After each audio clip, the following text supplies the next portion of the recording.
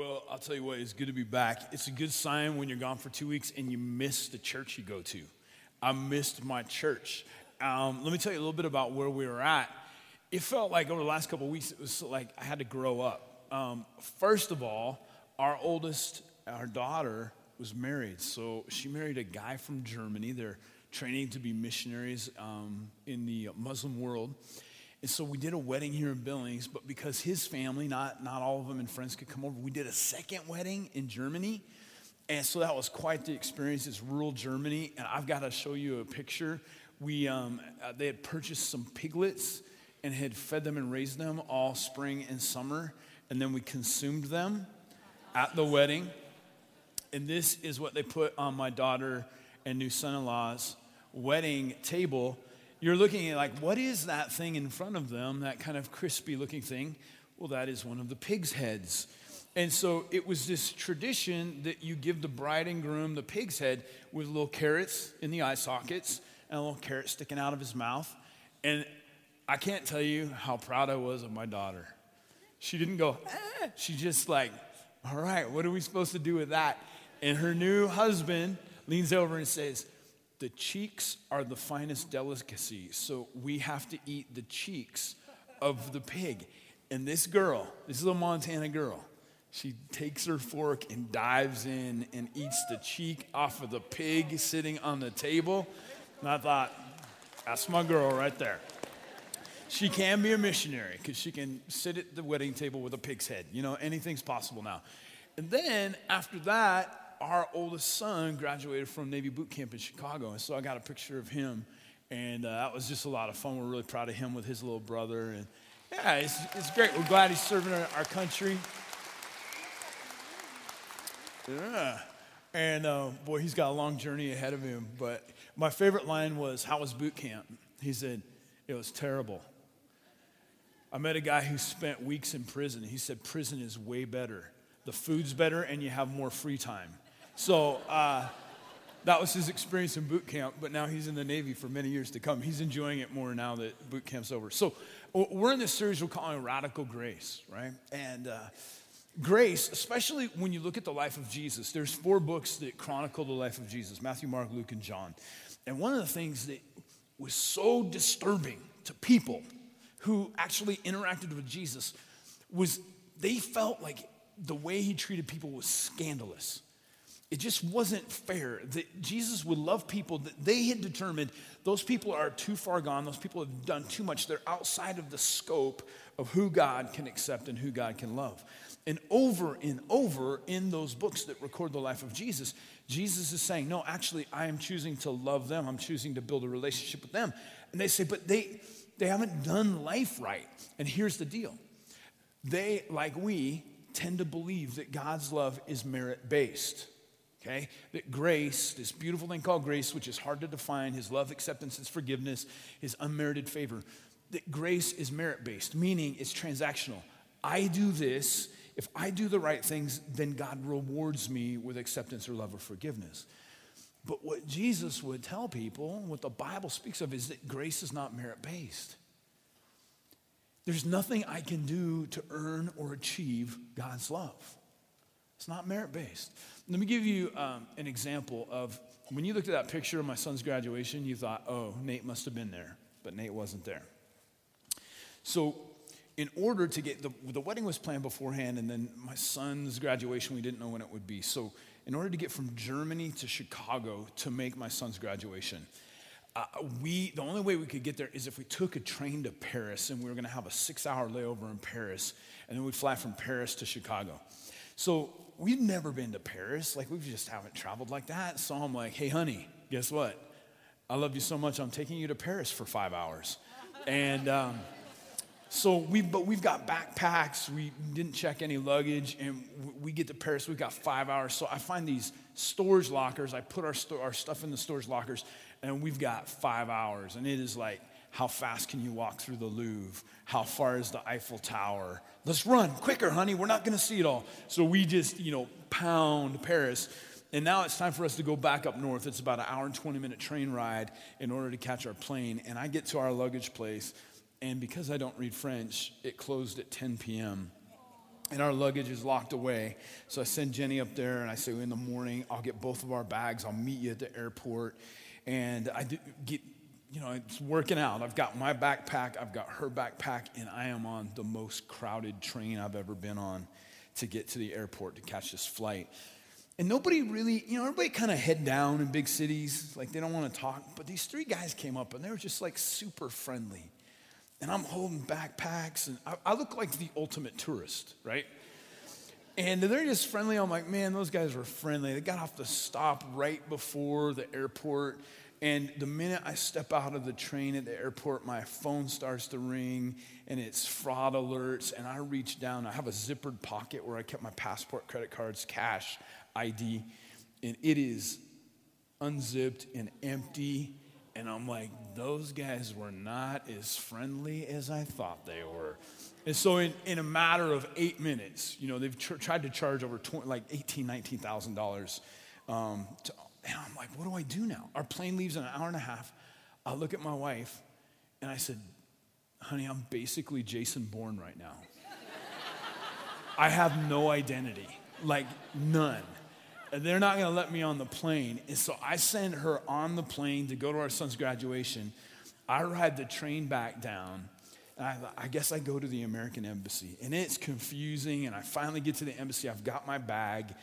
And maybe it's too many movies, but I'm frustrated. And I come up and I come to the guard and I go, I'm an American citizen. And he goes, yeah? Like I'm running from something. Like I guess I don't know what to say at an embassy. I'm like, everything's stolen. He said, well, they can help you inside, but you can't come in with your bag. I'm like, well, what do I do with my bag? He goes, the Mexican embassy will take it. All right. So I walk 3/4 of a mile to the Mexican embassy, check it in. And then the Mexican embassy gives me this, I have to wear a chain and this big bag with the Mexican badge with the Mexican flag. And now I go back to the American embassy with a Mexican flag on me.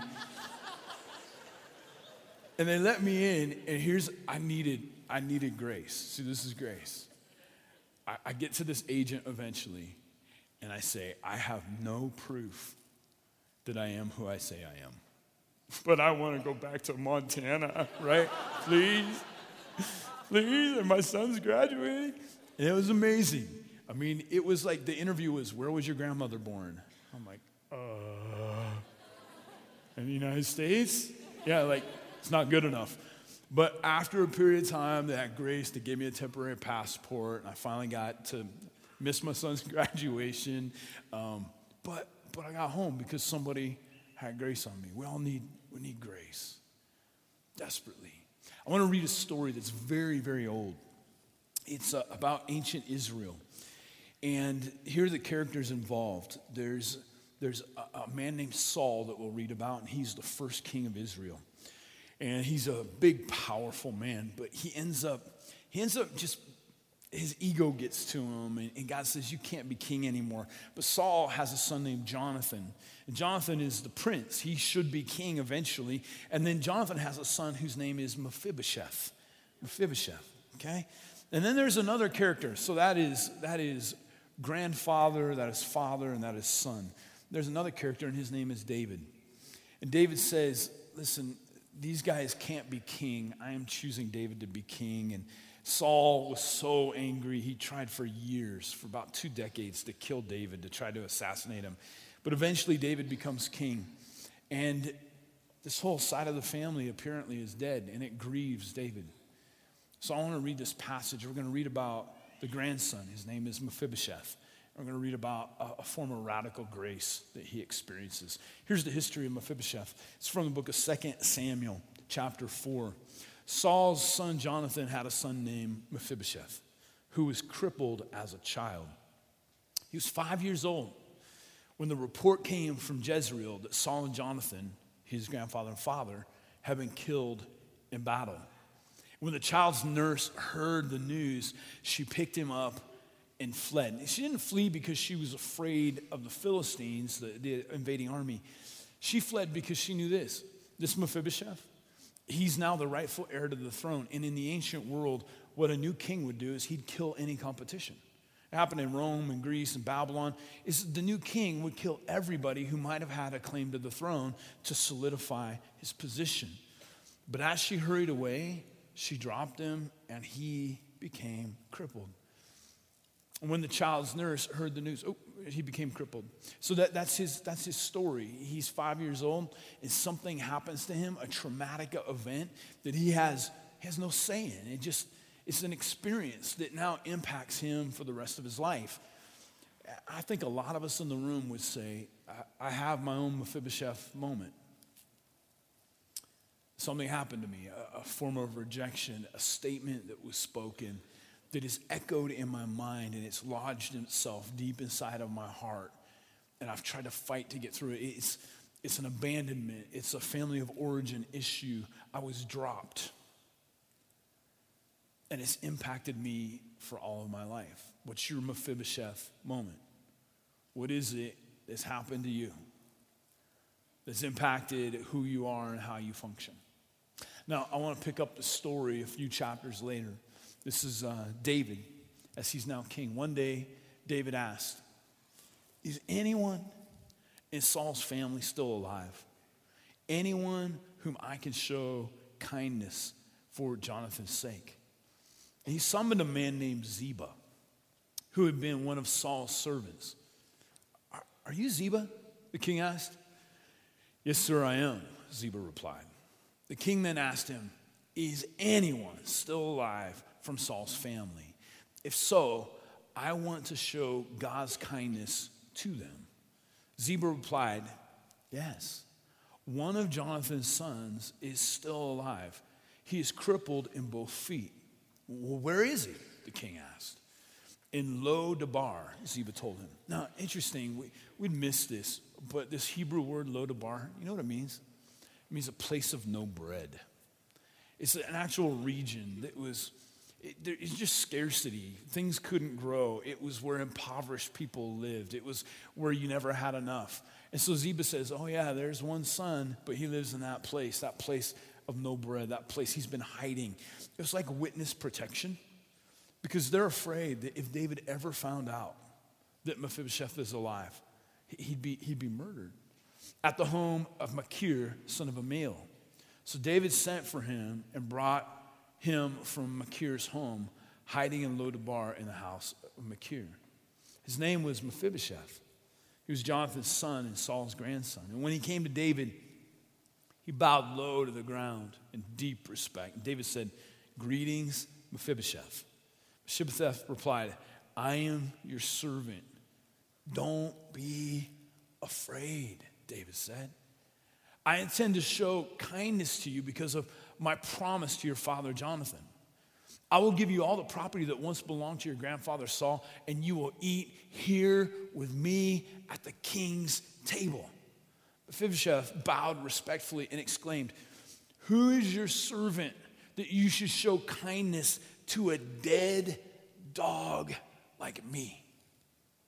All these years of hiding had made Mephibosheth think of himself as worthless. Then the king summoned Saul's servant Ziba and said, I have given your master's grandson everything that belonged to Saul and his family. And you and your sons and servants are to farm the land for him to produce food for your master's household. But Mephibosheth, your master's grandson, will eat here at my table. Ziba had 15 sons and 20 servants. Ziba replied, yes, my lord the king, I am your servant. I will do all that you have commanded. And from that time on, Mephibosheth ate regularly at David's table like one of the king's own sons. Like one of the king's own sons. I think there's a couple of ways that we can look at this ancient text. We can look at it and say, hey, we want to be like David, which is a legitimate and beautiful way of looking at it. We want to find people on the outskirts and offer them love and offer them things that maybe they don't deserve. But I'd like to challenge us today. Could we look at this from the perspective of Mephibosheth, that you are, that I am, we identify with Mephibosheth, that we all have issues and we all need God's grace. Here's the first thing I'd like to say. We all limp. We all limp.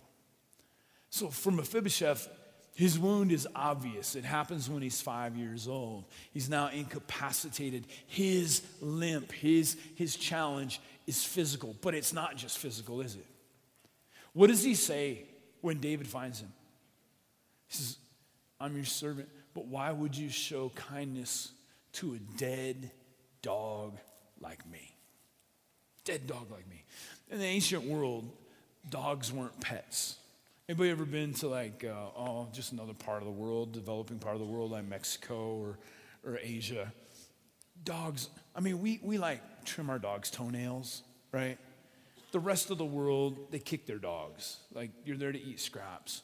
And in the ancient world, there was no worse thing than to be considered a dead dog, right? And somehow Mephibosheth, over all these years of hiding, all these years of wondering, why did this happen to me? I can't walk. I can't contribute. If I'm ever found, I'll be killed. Why am I not king? Somehow his identity become this: I'm a dead dog. I have nothing of value. I'm purposeless.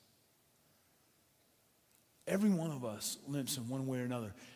Some of us, we've got very real physical ailments that challenge us, and they identify us, and we struggle with them every day. I understand that. Everyone in the room has a limp. That's part of what this church is based on. It's a place where it's okay not to be okay. It's a place where we understand we're broken and we need help. But some of our limps, they're much easier to hide. We camouflage them. Some of our limps are emotional because we're looking for approval that we never received at home. So many men I know about my age are still trying to get dad to say, I'm proud of you. So many young women, older women I know are still trying to get dad or mom to say, I love you. We have these wounds, we have these emptiness, we all limp and we disguise them. My limp is different than your limp, and I can hide my limp, but the reality is that every one of us is broken. And part of what the Bible says, and this is not culturally popular, I understand that. Culturally, we're told this, that human beings are basically good. We're just basically good. And if you put them in the right environment, they'll thrive and they'll do beautiful things. I wish that were true. Human beings are capable of beautiful things, understood. But the Bible says this, that you and I have an incurable disease. And it's sin, and it's rebellion against God, and it is selfishness. That every one of us, the Bible calls it depravity. We're broken inside. We can never please God. We are by our nature in need of help. So you limp, I limp. Some of our limps are very obvious. Some of us, we haven't even identified what is broken in us. But what we all share is this: a desperate need for someone to save us. We all have a desperate need for radical grace. You limp, I limp. I had a friend, I spent a lot of years with him. His name is Jamie. And Jamie's just one of those really good guys. Really good guys. In fact, I talked to him on the phone not long ago. He's the guy, you ever have a friend that when you move, you call him? Because he'll actually come. Everybody else is going to their grandmother's birthday party when it's time to move. Like, oh, really? Yeah, your grandma has so many birthday parties. He just showed up. He was just a good guy. And so he would ask questions about God, and we would explore this. He was spiritually unresolved. But here was his big hang-up. He would say this: Nate, I don't think I need a Savior. I'm a really good guy. And it was really hard to argue with that because he was a good guy. He was moral. He was kind. He was faithful to his friends. And I never had a way to push back on that. And then he got married, and he asked me, I got to be a part of their wedding. And about 3 years after they got married, we were talking about the same thing. He goes, Nate, I get it, but I don't need a Savior. And I got this idea. So I said, hey, can I ask your wife if you need a Savior? And he said, sure, she'll tell you I'm great. So I find his wife, and I go, hey, does he need something? And she goes, I don't know what he needs, but he needs something, right? So I went back to him. I go, listen, buddy, your wife says you need something. And I think I know what that something is. Because nobody is good enough. We all limp. Point number 2. The king pursues us. We're pursued by the king. Isn't it interesting that in this story, Mephibosheth, and all these years of hiding in Lodabar, the place of no bread, He doesn't eventually get the courage to say, maybe I'll find my way to the king. Maybe I'll beg for mercy. Maybe I'll say, hey, you knew my father. You knew my grandfather. Could you please have mercy on me? No, he's going to spend all of his life hiding because he's overcome by fear. And he's convinced that he's nothing of value. He's a dead dog. The story is this, is that the king goes to find Mephibosheth. I'll tell you, that is the story of the New Testament. It's the story of God in general. That we as human beings will never be able to find our way to God. With all of the philosophies and all the religions and all the temples and all the things that we build and all of our moral achievements, we're always trying to find the king. We're always trying to find God. And the point of the Bible is this. The point of my brokenness is this. We can't find him. We can't achieve him. But the king pursues us. Jesus came to earth because God said, the king's going to them. And he comes as a vulnerable infant. And he experiences everything it means to be human. Disappointment and joy and hurt and pain and ecstasy. He experiences it all. And then he says, because the king pursues, I'll die in their place. I'll heal the rift. I'll make things right between humanity and God.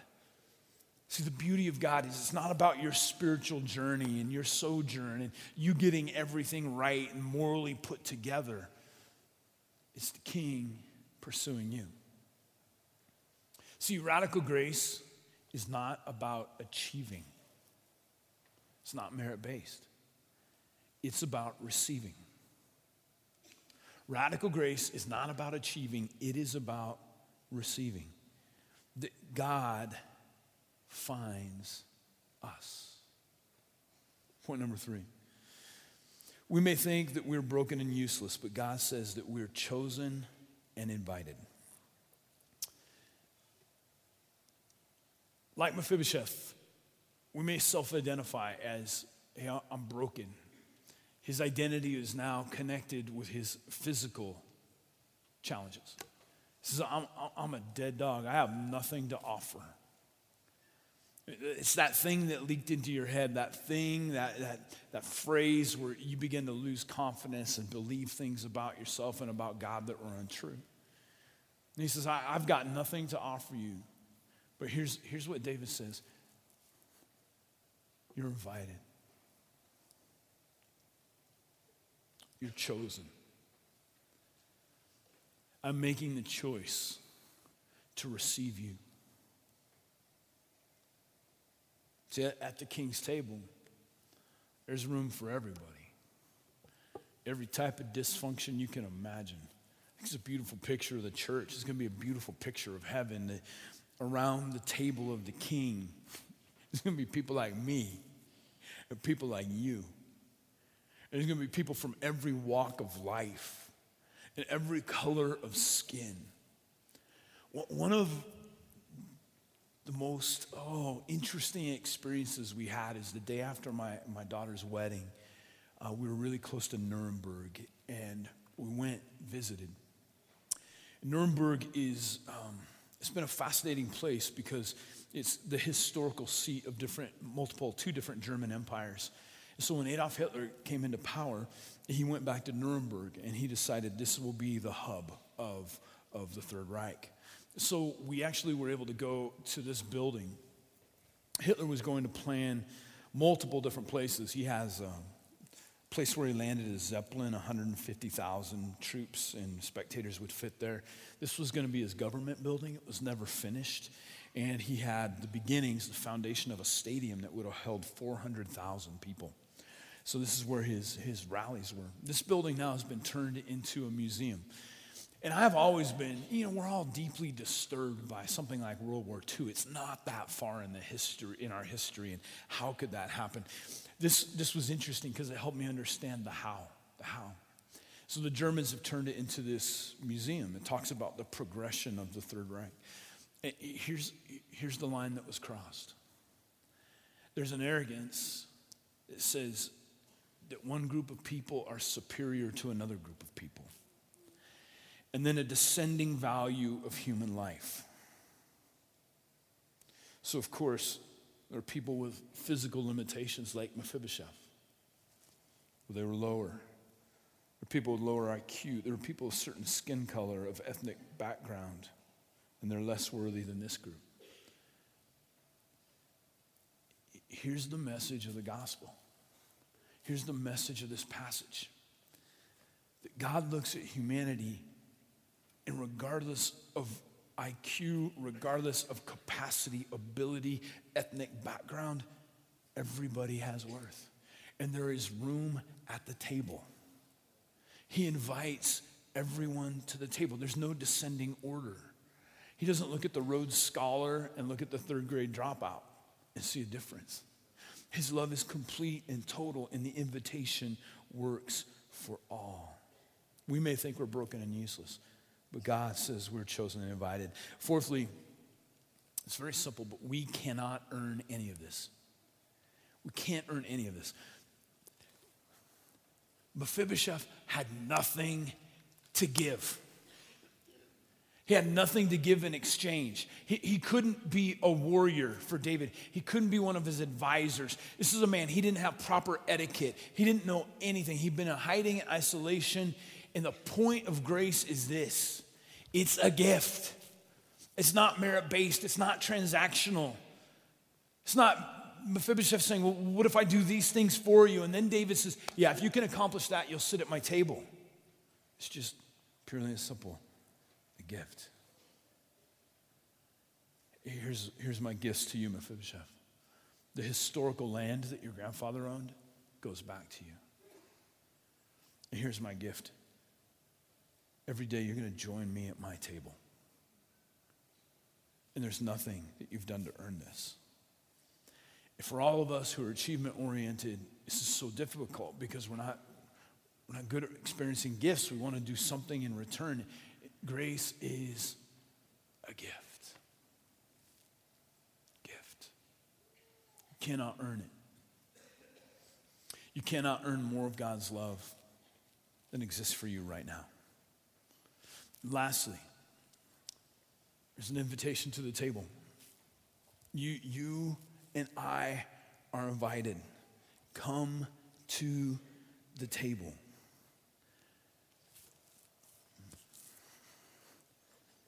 Imagine that this is the seat for you.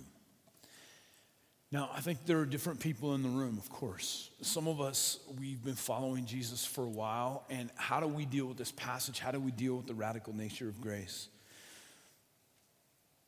Let's say this. God is not looking for my contribution. God is not inviting me to the table because I have so much to contribute. He is simply looking for my heart, that I would surrender to him. So many people who do desire to serve God, here's our tendency, is we tend to want to hide our limps, right? And we tend to want to earn our spot. Like, earn our spot at the table, like, okay, what else do I do? And I got to learn the right etiquette, and I've got to learn how to sit and talk and be in the king's presence. And if I do everything right, I'll get a spot at the table. Here's the beauty of grace. You already have a placard with your name at the table. And there's nothing that you have done to achieve that. It is a gift of God won on the cross through the death and resurrection of Jesus Christ.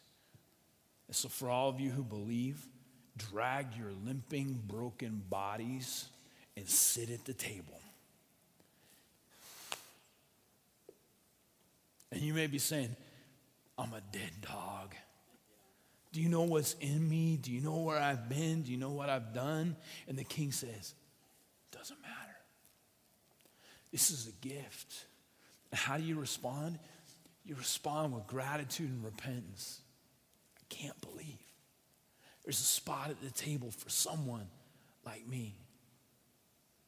Would it make you humble? Those of you who are following Jesus, will you always be humble every day when you pull out your chair and say, I'm here with the king. I'm so grateful. Now, there's some of us who we're not sure. We're not sure. We're not sure what we believe. We're spiritually unresolved. And I understand that, but here's what I want to tell you. There is no limitation in your life that is an obstacle to God's love. There is no limitation in your life that is an obstacle to God's love. Remember, he's not looking for your contribution. He's looking for your heart. But you may say, but there are so many things. I have so many doubts. I'm not sure what I believe. I've made so many mistakes. I've been told all these other things about God. Listen, none of that is a limitation to his love for you. Come to the table. You have a seat. Your name is written down. It's your seat. And you didn't do a thing to earn it. Salvation is a gift of God. It's radical grace. And it's something you simply receive. I do not achieve it. Limp your way to the table.